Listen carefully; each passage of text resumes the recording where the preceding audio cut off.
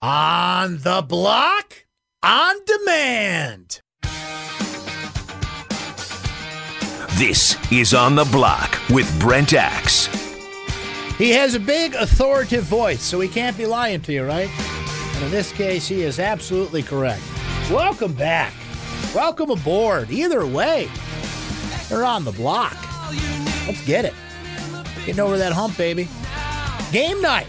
Syracuse, Boston College tonight in Boston. Oh, yeah, must win all that stuff because, well, you know, you want to be 9-9 in regular season ACC play, while the parachute of the ACC tournament provides an opportunity for the Orange to shore up its resume, maybe another Quadrant 1 win or Quadrant 2 win to add in there. You don't want to go into the ACC tournament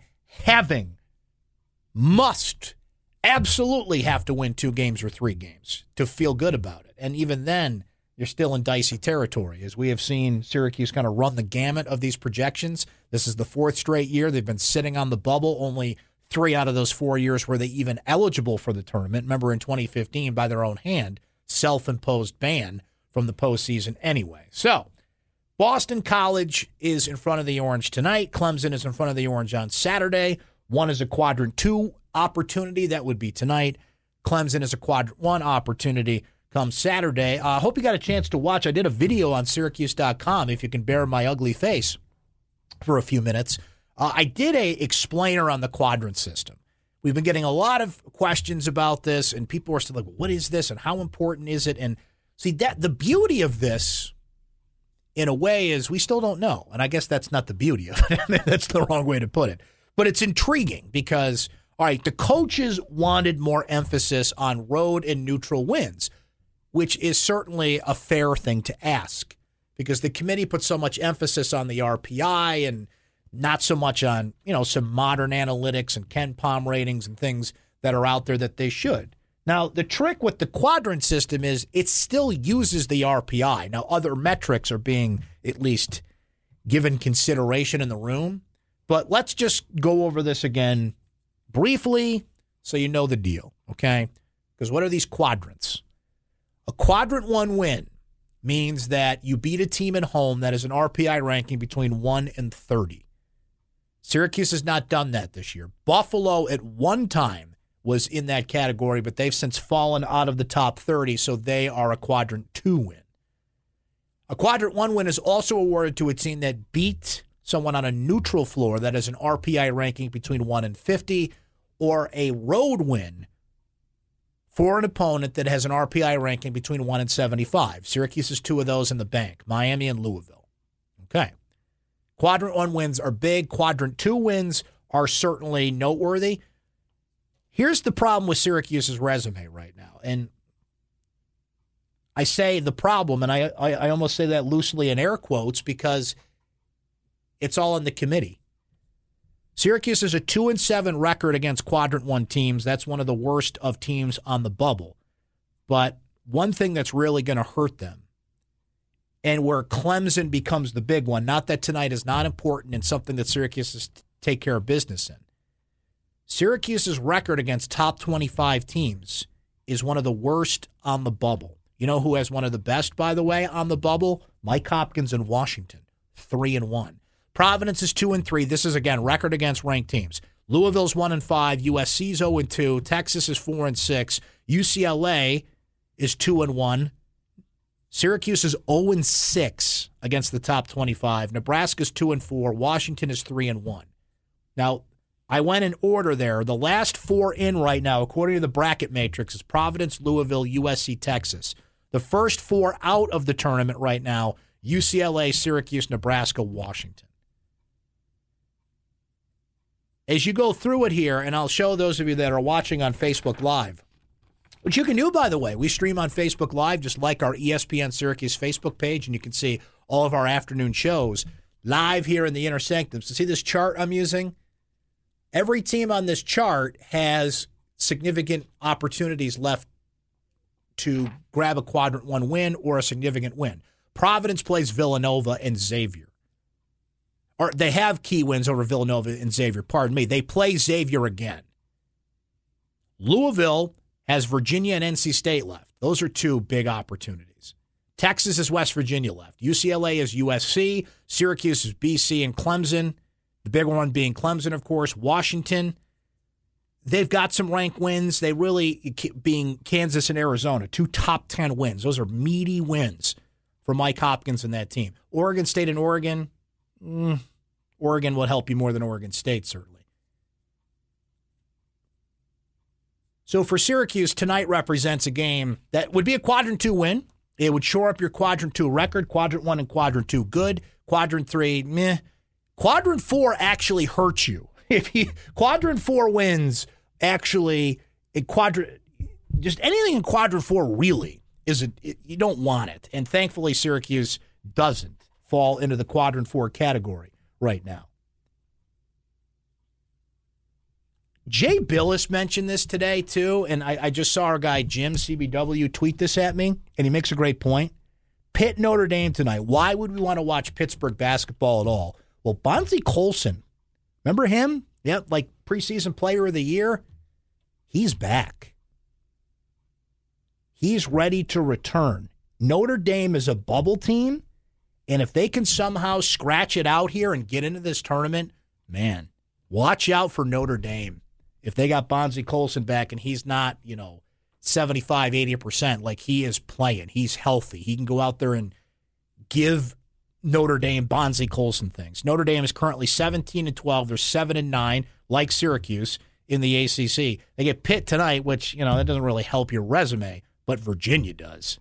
Notre Dame goes to Virginia to close out ACC play. And if you can get Bonzie Colson rolling, well, there's another team in the discussion here. So the question is, what makes Syracuse stand out? If I'm looking at this kind of sheet and I am the selection committee and I've got like an Excel spreadsheet in front of me right now with all these teams and strength of schedule, ratings, percentage, index, ranks, key wins, key losses, games remaining, all this stuff, right?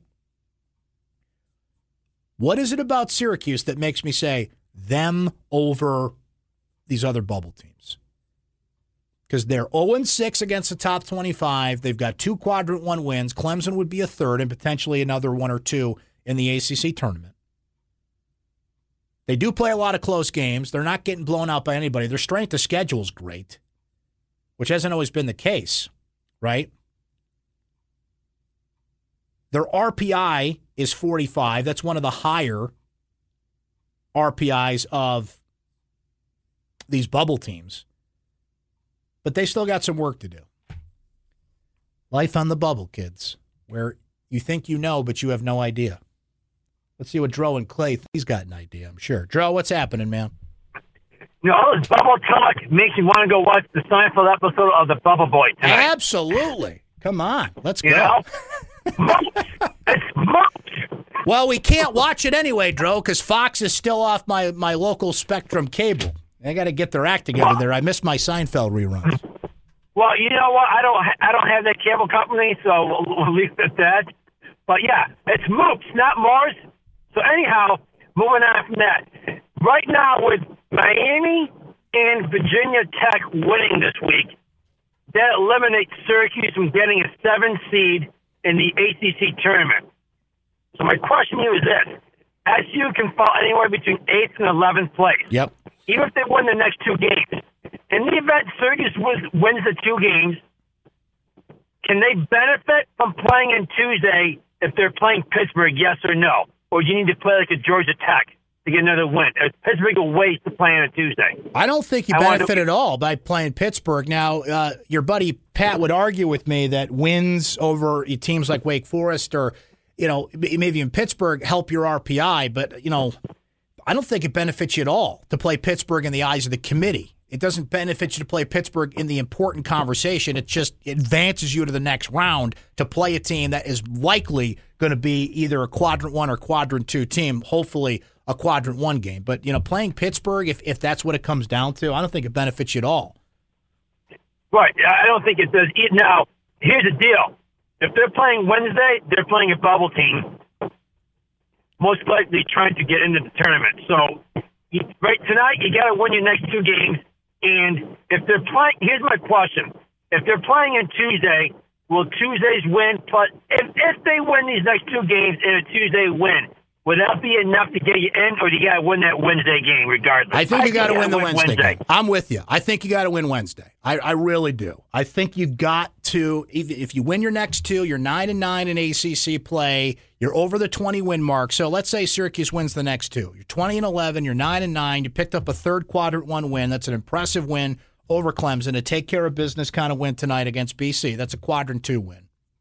Your first round matchup, and again, the seeding right now is, it's got to sort itself out here over the next couple of games. But I think Syracuse is likely going to play on Tuesday, and that's like a Pitt or a Wake Forest or somebody like that. I think you've got to win that next day to really feel good. To really feel good. And if it's like Miami, it's likely a quadrant 1 win the next day. I don't want to speak definitively here because the bracket's kind of, it's a fluid situation right now. I think that's the best case scenario to feel good going in. If you split your last two and do that scenario, I feel a little less confident. If you lose your last two, well, then I think you've got to win 3 in the ACC tournament. 437-7644 is the phone number. Brent Axe Media on Twitter. So that's the bubble situation. We'll continue to look at that a little bit and kind of weave in some conversation about tonight's game. And really, if Syracuse can get, they don't even have to carbon copy the first time against Boston College. Even if they get like 70% of that, I think they'll win tonight. So we'll discuss that coming up because they've got to avoid the pitfall of what happened in the Duke game. And it's on one side of the ball in particular. We'll dig into that next. Stay right there. You're on the block, ESPN Radio. This is On the Block with Brent Axe.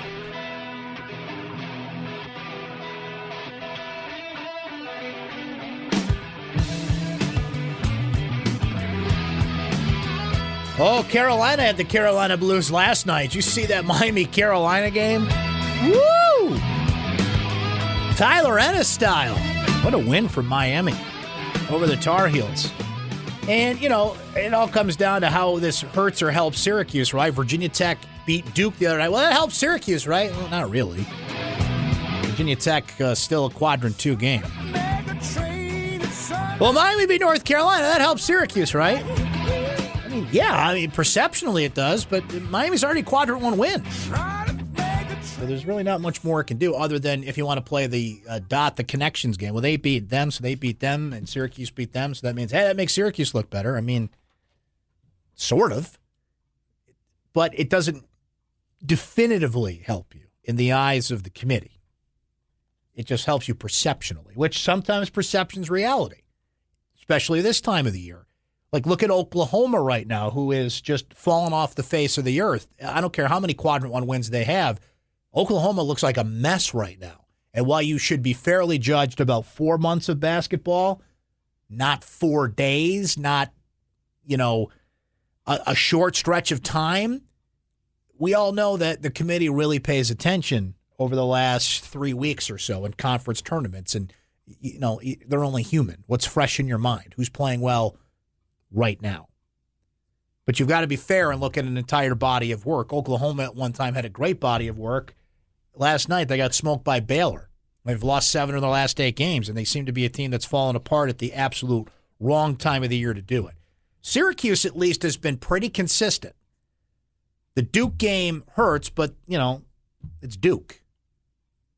They lost to Duke. A lot of teams lose to top 5 teams like that, but then Duke loses to Virginia Tech, and you're like, well, what does that do? And it's like, your mind gets warped here, and we're doing math equations here that we don't have the answers to. The thing about math is it's definitive. Well, this is not a science; it's an art in a way. It's a mixture of an art and a science. Well, here's the numbers, but a lot of this is based on what the opinion of the committee is. It's the ultimate mixture there. So, what Boston College does for you? Well, don't lose that game. It's in quadrant 2. BC comes in tonight, having lost 3 straight. They're 16-13. They are 6-10 in ACC play. And look, Boston College can score. They just can't play defense. So Boston College plays every game like some of the recent games that Syracuse has seen. North Carolina, offensive game, up and down the floor, who's got the ball last kind of thing, even though Carolina really controlled that game. NC State, same thing. free-flowing team, offensive team. Speaking of perception, NC State has really turned it on at the right time of the year and now looks like a team that should be in. Syracuse's offense was on the uptick before that Duke game. They were averaging over 70 points per game. They were shooting about 48%. O'Shea Brissett was the center core of that. He was the main reason that Syracuse's offense was as consistent as it was and looked like it was improving. Lo and behold, you go to Duke. O'Shea Brissett goes 2 of 13. Tyus Battle falls off the face of the earth. Frank Howard struggles. You don't get anything from the other 4 players that get on the court. You score 44 points. Duke has its worst offensive night and still cruises because Wendell Carter Jr. and Marvin Bagley III were terrific inside. Well, BC doesn't have quite the inside game that Duke does. Nobody really does. But they can score. Jerome Robinson, Kai Bowman, Chapman, these guys, nobody takes more threes in the ACC than Boston College. And remember, in the first game, they opened that thing up with 4 straight. Timeout called. Syracuse cheats up the zone. BC still scored, but Syracuse put the clamps down. Not only on the defensive end, but so I brought this up before we hit the break and teased it. I said, well, you're not going to do what you did the first time around. To expect Syracuse tonight to score over 80 points, for every player that hits the floor to play significant minutes to be in double figures, to score 47 points in the first half, to have 5 players overall in double figures, to shoot 64%, to shoot 55% from three-point range. Those are all numbers and trends from the first time Syracuse played Boston College. Remember, Syracuse had come from a week off. There was just a lot of different circumstances in that game. And Pascal Chukwu and Merrick Dolezaj combined to go 26 points, 15 rebounds. Can that happen tonight? Well, sure it can. If you get flowing and the offense is back and ball movement's great and the defense clamps down on the three-point shooters and makes Boston College's life difficult the way you did the first time around at the Dome, then history can repeat itself. But BC can score. They took Miami to the brink, blew a 16-point lead the other night. Even in a loss, dropped 68 on NC State. Notre Dame, they lost to 84-67. So that's kind of interesting given Notre Dame struggles lately, especially without Bonzie Colson. But with Robinson and Bowman, you got to get out on them. You got to contest shots. You can't let these guys get flowing. Chapman hit 4 3-pointers the first time around. And what you cannot let happen tonight if you're Syracuse is who's the random guy lurking there that doesn't quite get the attention in the scouting report and comes out and just drops 20 points on you. But to expect tonight, okay, this is why you play the games and all that stuff. You talk yourself into a narrative. You've got to really take a step back and accept that anything can happen. But if I handed you $100 out of my pocket and said, I want you to go bet tonight that O'Shea Brissett, Tyus Battle, and Frank Howard are going to struggle on the same level that they did against Duke, you would be unwise to take that bet or bet on that because the numbers tell you that at least 2 out of 3 of those guys will play better. But what I'm wondering is if BC starts hitting threes, how tempted Syracuse will be to kind of go tit for tat there because that's a dicey proposition. Tyus is 4 of 22 in his last 4 games. O'Shea Brissett was on an up there. The trend, over the last 5 games is positive, but obviously he didn't shoot well against Duke. Frank Howard, he can go either way. I'm more comfortable with Frank Howard taking open shots, and he scored 16 of his 18 points in the first half against BC because, he was just on that night, and BC gave him the lanes to score and gave him open shots. I think they're going to guard him a lot closer tonight. If I had to guess the 2 out of 3, it's Tyus and O'Shea. I think BC is going to get on Frank Howard tonight. I think they're going to make, and not that other teams don't try and make his life miserable because they know he's playing 40 minutes. He's the primary guy. There's no backup there. He's the ball handler. There's no trade secrets here. But I think you got to make choices here. And I think BC, okay, given the choice, given how bad of a defensive team we are, between trying to limit O'Shea Brissett and Tyus Battle of scoring or trying to limit the guy who gets them the ball, I think you go after Frank Howard a little bit, try and force him into some turnovers.